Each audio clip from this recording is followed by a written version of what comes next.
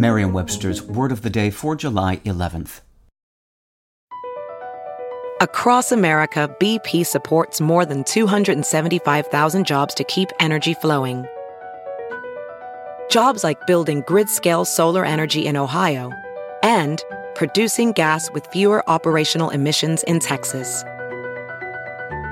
It's and, not or. See what doing both means for energy nationwide at bp.com/investing in America.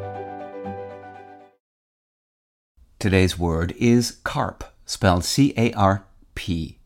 Carp is a verb that means to complain in an annoying way and often suggests that such complaining is habitual.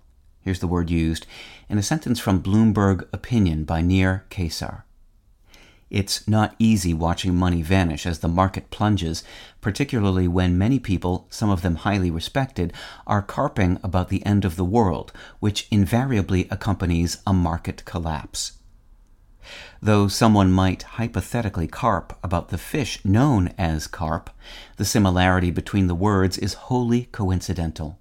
Both entered the language in the 15th century, but from different sources.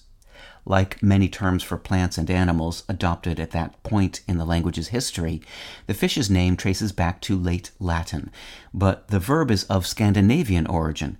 It shares an ancestor with the Icelandic verb karpa, meaning to dispute or to wrangle, which in turn comes from an Old Norse word meaning boasting or arrogance. We promise there's nothing fishy about that. With your Word of the Day, I'm Peter Sokolowski. Visit Merriam-Webster.com today for definitions, wordplay, and trending word lookups.